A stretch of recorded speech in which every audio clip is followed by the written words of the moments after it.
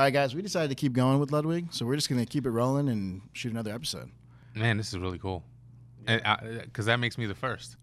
You are the first person that lasted a second round. No, yeah, I know. I felt like we shouldn't even have cut off, but I felt bad rushing it. This is so cool. I'm honored. All right, so Pittsburgh knows how to treat me. let's get down to some of the real controversial questions. When should an influencer decide that they need a manager? That's a good question. It's a pretty simple process. If you feel like you are missing out on opportunities, you're so busy that you cannot manage your life and all these incoming emails from brands trying to reach out to you, you need a manager. Whether it's getting your sister to help you out or actually going out and getting a manager. I think getting a manager is important because managers kind of understand the industry already. They can walk you through things. They've made connections throughout the years, hopefully. A good manager is going to look out for your best interest and not necessarily try to make you as much money as possible. So always look for someone you trust. That's huge.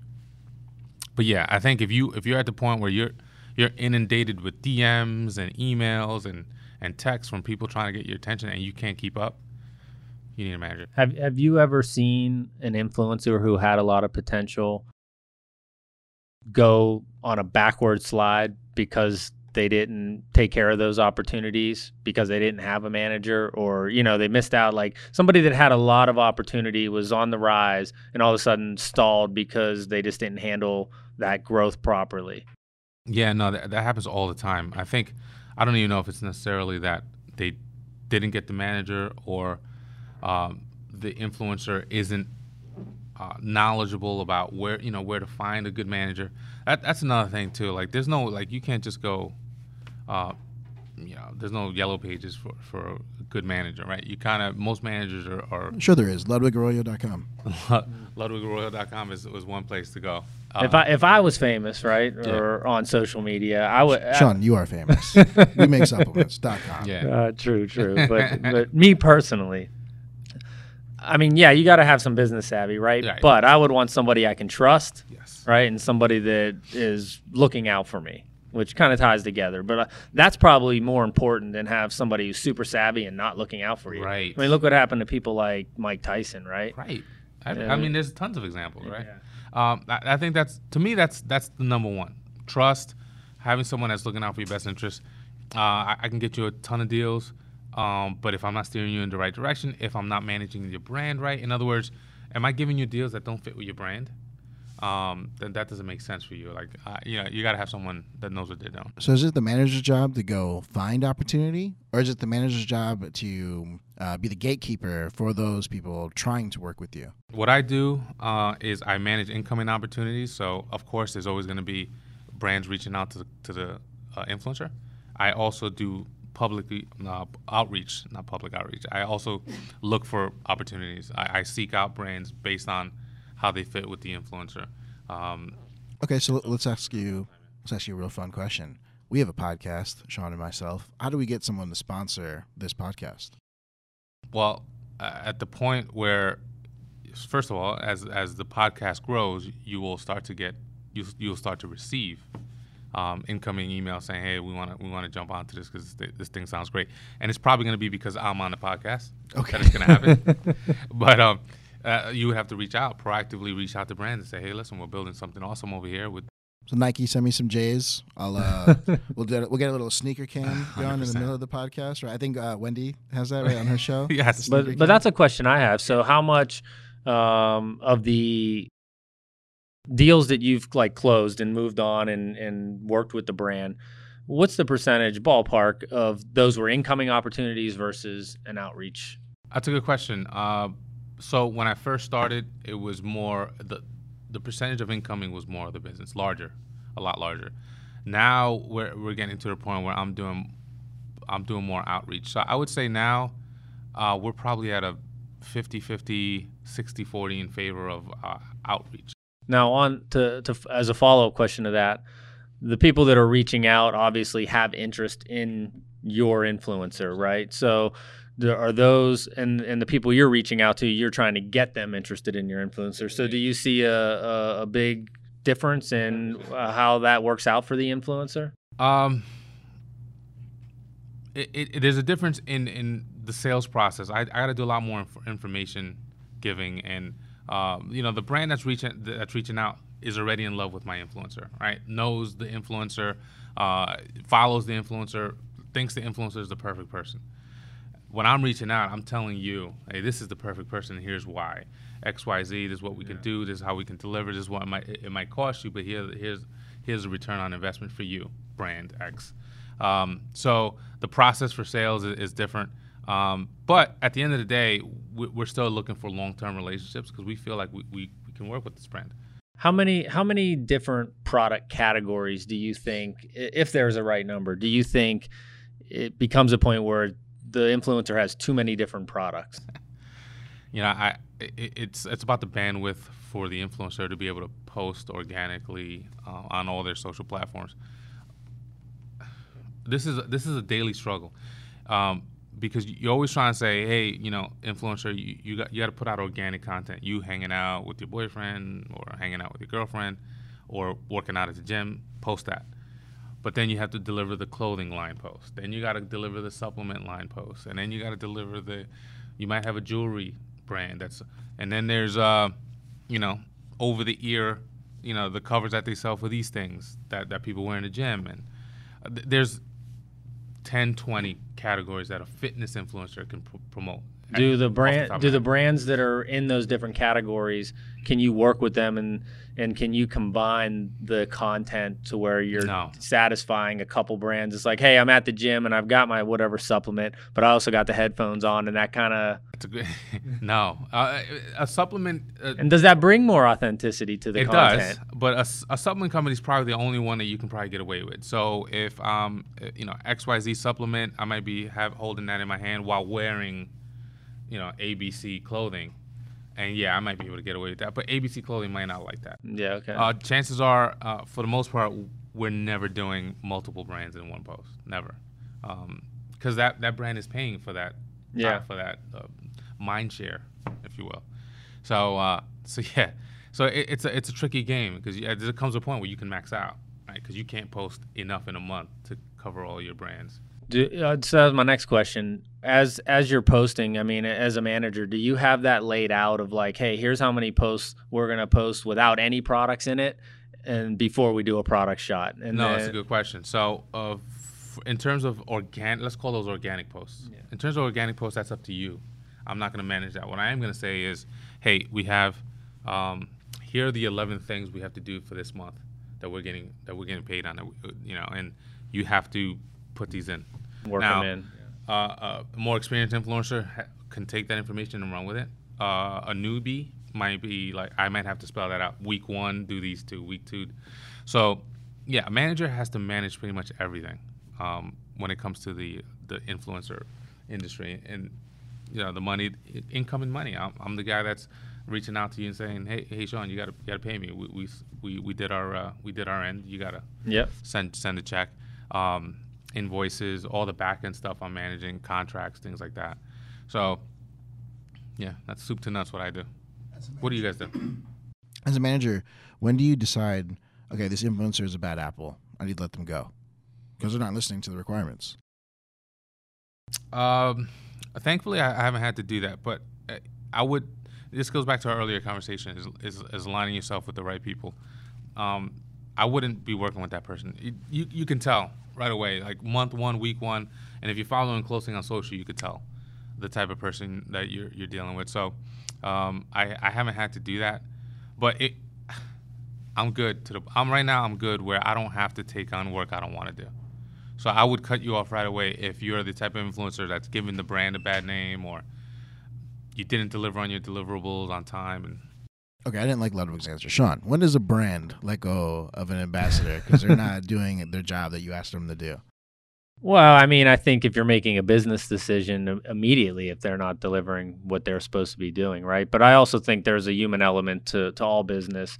And I think being able to have conversations between the brand owners and the influencers of, hey, here's what our expectations are. Why aren't you meeting those expectations? And if there's a way to help them meet the expectations, obviously you want to have some leeway. You want to make every engagement that you get in work, right? Nobody gets into an engagement thinking like this isn't going to work. And if it's not working right away, just like any business relationship or even personal relationship, you put a little bit of effort into it. That's my personal opinion. But at some point when you're on a call or in a room with an influencer and you can feel that energy that you both know this isn't working, then if you're running a business and you need to, be able to justify an expense, like that usually, for me, it's more about the energy of when I'm working with an influencer or having a conversation. I can tell when we both know it's not working. If I just think it's not working, then I usually have a little bit of more bandwidth to give them an opportunity. But when I can tell they know it's not working and I know it's not working, then, that's a good time. So you can't be afraid to cut the cord. No. And I mean, but at the same time, you can't, the way that we like to do it or have done it historically is, you also don't just like jump from person to person. I don't think that does anybody any good. It doesn't do the brand any good, because then that influencer now all of a sudden has another brand, and then and it definitely doesn't probably work well for the influencer. I mean, you can't be taking a new supplement brand every month and saying this is the best thing ever. At some point you lose credibility. So Ludwig, okay, you're an influencer. You just got let go by your supplement line. I'm sad. How long do you wait before announcing that you now found the next best supplement in the world? That's a good question. I've seen supplements. I've seen a guy go from one of the big name supplement companies to a brand new supplement company in 24 hours. I've seen that happen. I've also seen people take 3 years off because they care about their brand. They care about the fact that they don't want to be seen as the person hopping from, supplement hopping. And so they've taken their time and they want to they want their fans and their followers to know that they're authentic about what they're promoting. Hey, I finally found. I've been waiting 3 years.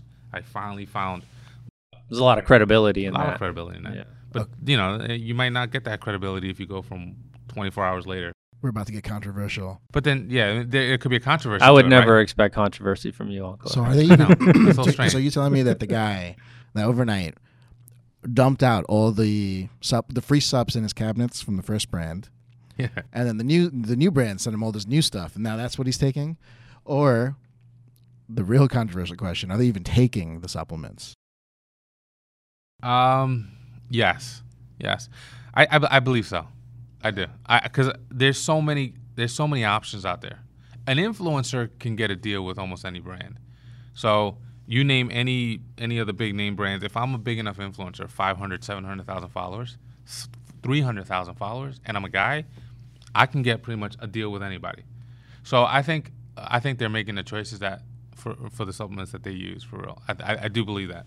It might not have been the case a few years ago, but I think nowadays there's plenty of options out there. Why would you want to sign up with a brand that you don't want to use their product?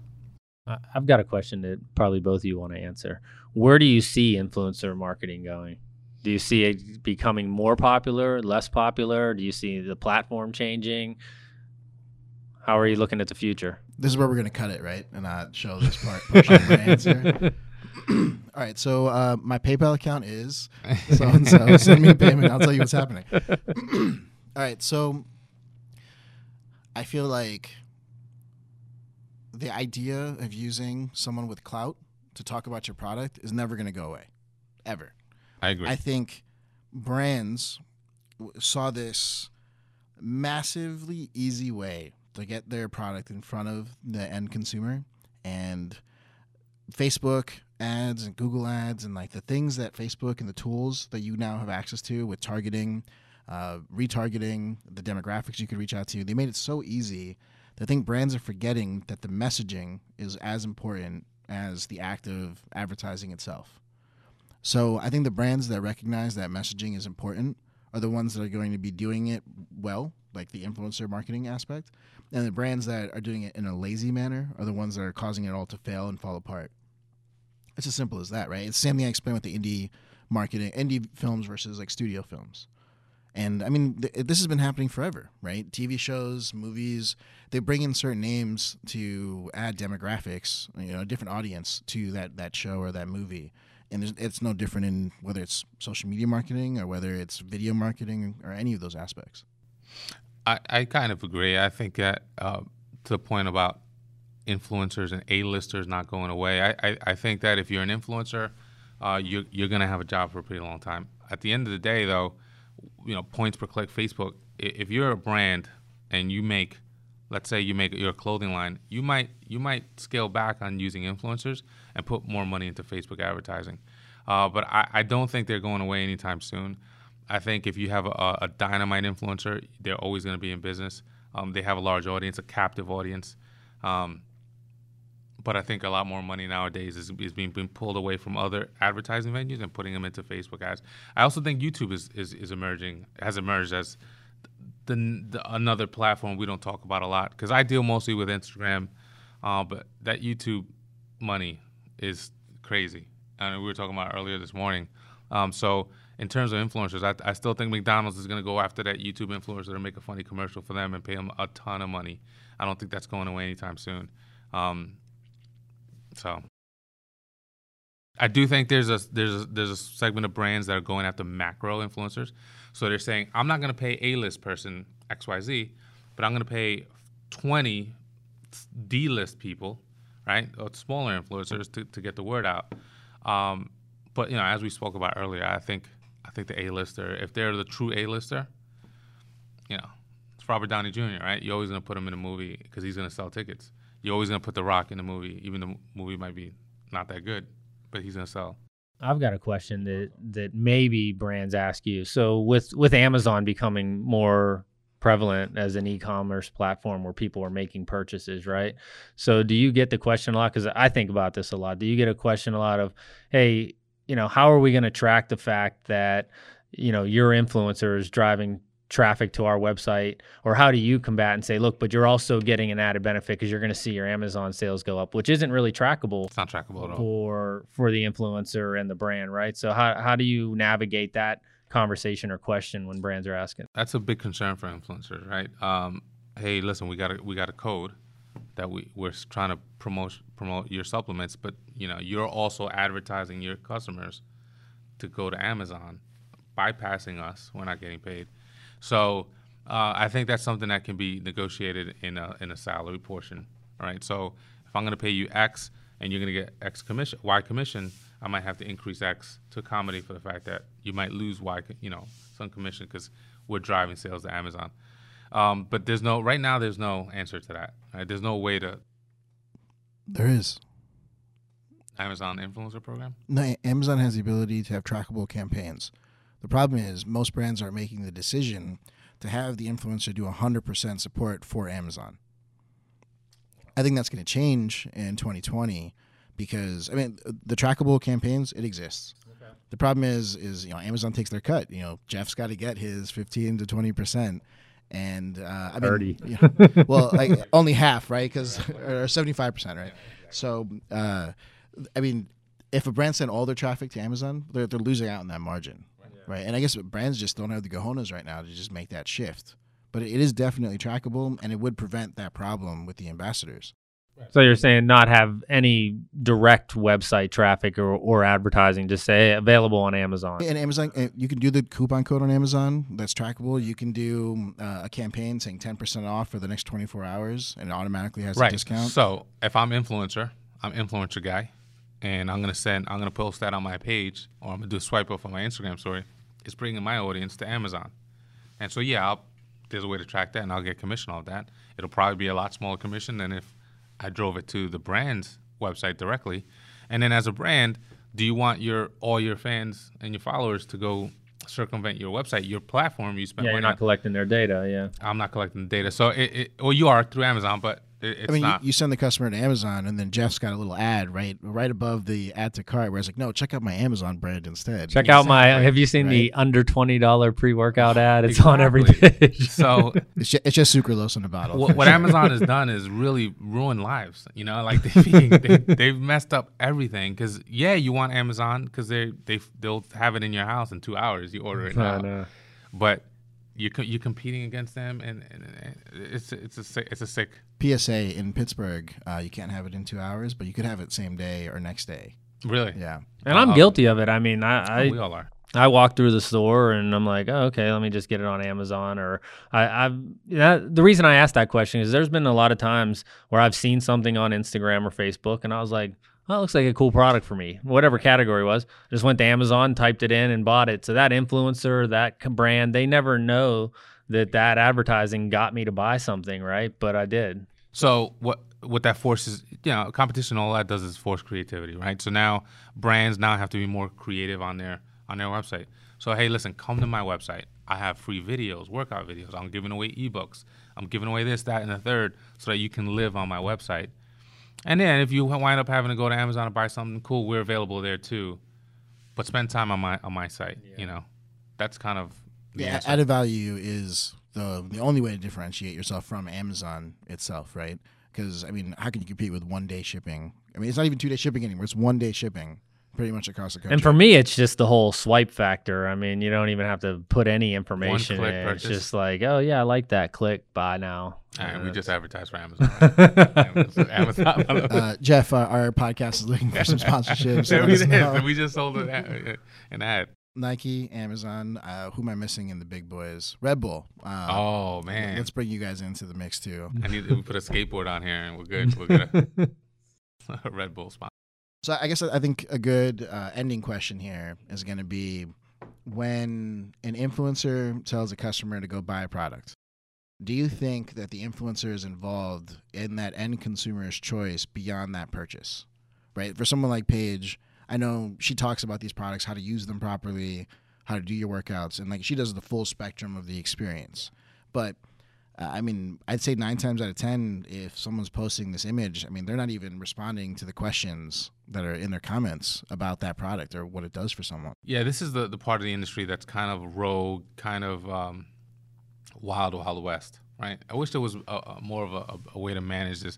Now, a lot of these brands that have come out and have large influencer presence, they have an influencer manager and someone that's kind of the liaise between the brand and the influencer, and they're managing these types of issues. But no, I think, again, the good influencers are going to do that. I mean, Paige is constantly looking in her DMs when she posts a brand, and then she'll get an influx of questions. Hey, I just saw that you posted about this product. How do we use it? Where do I get it? What do they have it in this? And she's answering every single one. If she doesn't have an answer, she's sending it to me so I can send it to the brand so I can get an answer for her. She's doing her own customer service work. And then I get responses from the brand saying, man, Paige is on it. I have other influencers that don't even do that. So, again, the best of them, they're going to do that work. They're going to do the right thing, and they're going to give the full experience. I would say most of them, that's where the area of opportunity is and where they're dropping the ball for the brand, So is it fair to say that an influencer should be giving this full spectrum service when they're working with the brand? 1,000%. There's no way. How do you take ownership? How are you not taking ownership? How are you just pushing this brand and this product and not giving that full service? It doesn't make sense. Not using it yourself, which brings me another question. Have you ever had with any influencer you're dealing with, them come to you as their manager and say, look, I just love this product. Can we get in touch with this brand? All the time. That I love that too, because it's like the influencers identifying their own brand, and this works. Hey, listen, can we reach out to can I name drop? Can we reach out to Nike? Yeah. Under Armour. I think there's a good fit there. Is there a way we can reach out? And then I got to be like, yeah, let me just look up the CEO of Under Armour's email. Let me email him right now. But yeah, that's the fun stuff. When they identify stuff, they like, this is perfect for me. I use it. Yeah, I use it all the time. Yeah, that's what I'm asking. Yeah. If they're using it all the time, it's like, hey, I'm using this all the time. Maybe. And it's always stuff you don't think about. So it might be like this chair. You might be like, yeah, listen, I've been sitting in this chair for 5 years, and I love it. Can we reach out to the manufacturer? Ergonomically correct. It's ergonomically correct. It's got lower lumbar support. Yeah. What's interesting? I've got a lot of friends that are still influencers and working with different companies, and a couple of them have asked me, like, hey, I'm not finding good brands to work with. I tell them all, go to these expos. Like, if you go to Ingredia, like the fancy food show out in LA or Anaheim, I mean, you literally get an opportunity to walk around, meet the CEOs of those brands on the spot, show them your Instagram account or Facebook account or YouTube channel. Like, I just tried your product. I love it. I want to promote this product. Like, who do I talk to, and how do we make a meeting happen? So that brings another question then. So if an influencer is using a product, say an influencer is using a product, whatever that product is, for say a month or two, and they're just like, man, I really love this product. Does that go into the thought process of like, what they're going to charge that particular brand? I mean, have you seen where they're like, hey, no, I just really like this product. I'm willing to work for a little less because it's a newer product or a newer brand. We'll work for free Nikes. 100%. So you might get an influencer that might even promote that product for free if they can continue to get that product. Yeah. So, right. So like if a chair is a bad example because you only need one, but if it's a consumable, right, and now I can partner up with ABC Juices, and they're gonna ship me a box for free every month, and all I gotta do is mention them one time. Yeah. I'm all in. So yeah, there's definitely a sliding scale there. An influencer will definitely take a pay cut if they love the product that much. Obviously, we want to get paid, and we want to get paid the right value. But if it's something like that, yeah, they'll definitely take a little bit of a hit if they can get it. All right, guys. I mean, we got to get Ludwig to the airport. Okay. He's got this flag. Got to catch it. But this is a great second episode, right? Part 2. Glad we did it. A lot of good information. Everyone's talking about influencer marketing right Everyone now is. and how's it's changing and how do you get better at it and where's the direction that it's going. So this was a good learning Do you experience guys for me. put my links? Because everyone's going to want to talk to me. Yes, of course. Awesome. Which link am I putting up? You do have quite a few Instagram. I do accounts have my main account. You can find me at my full name, ludwigarroyo.com. Just check it out in the comments. It's right Ludwig there. I Arroyo on promise. Instagram. I'm on Twitter. I'm on Facebook. I'm on everything, unfortunately. Cool. Unfortunately, so much extra work. Too much work. Oh my God, you need your own brand manager at I this do. point. I do. We were talking about that earlier. It's like, how do we get off? How do we do it for ourselves? Like, how do I become an influencer? I don't know. I just know how to tell you how to do it. Call me tomorrow. I'll tell you what to do. I'm as soon as I get to 900 followers on Instagram, I'm gonna reach out to you, man. I'm at like 870 right now. Ludwig, shout for shout. We're gonna make this happen. But the second you start missing out on business, Scott, you call me and I'll hook you up. Take some photos, get you all jazzed up. Like it. All right, that's our episode for today. Cool. All right, that's Thanks, guys. All right, man. Yeah. Thank you, guys. Cool.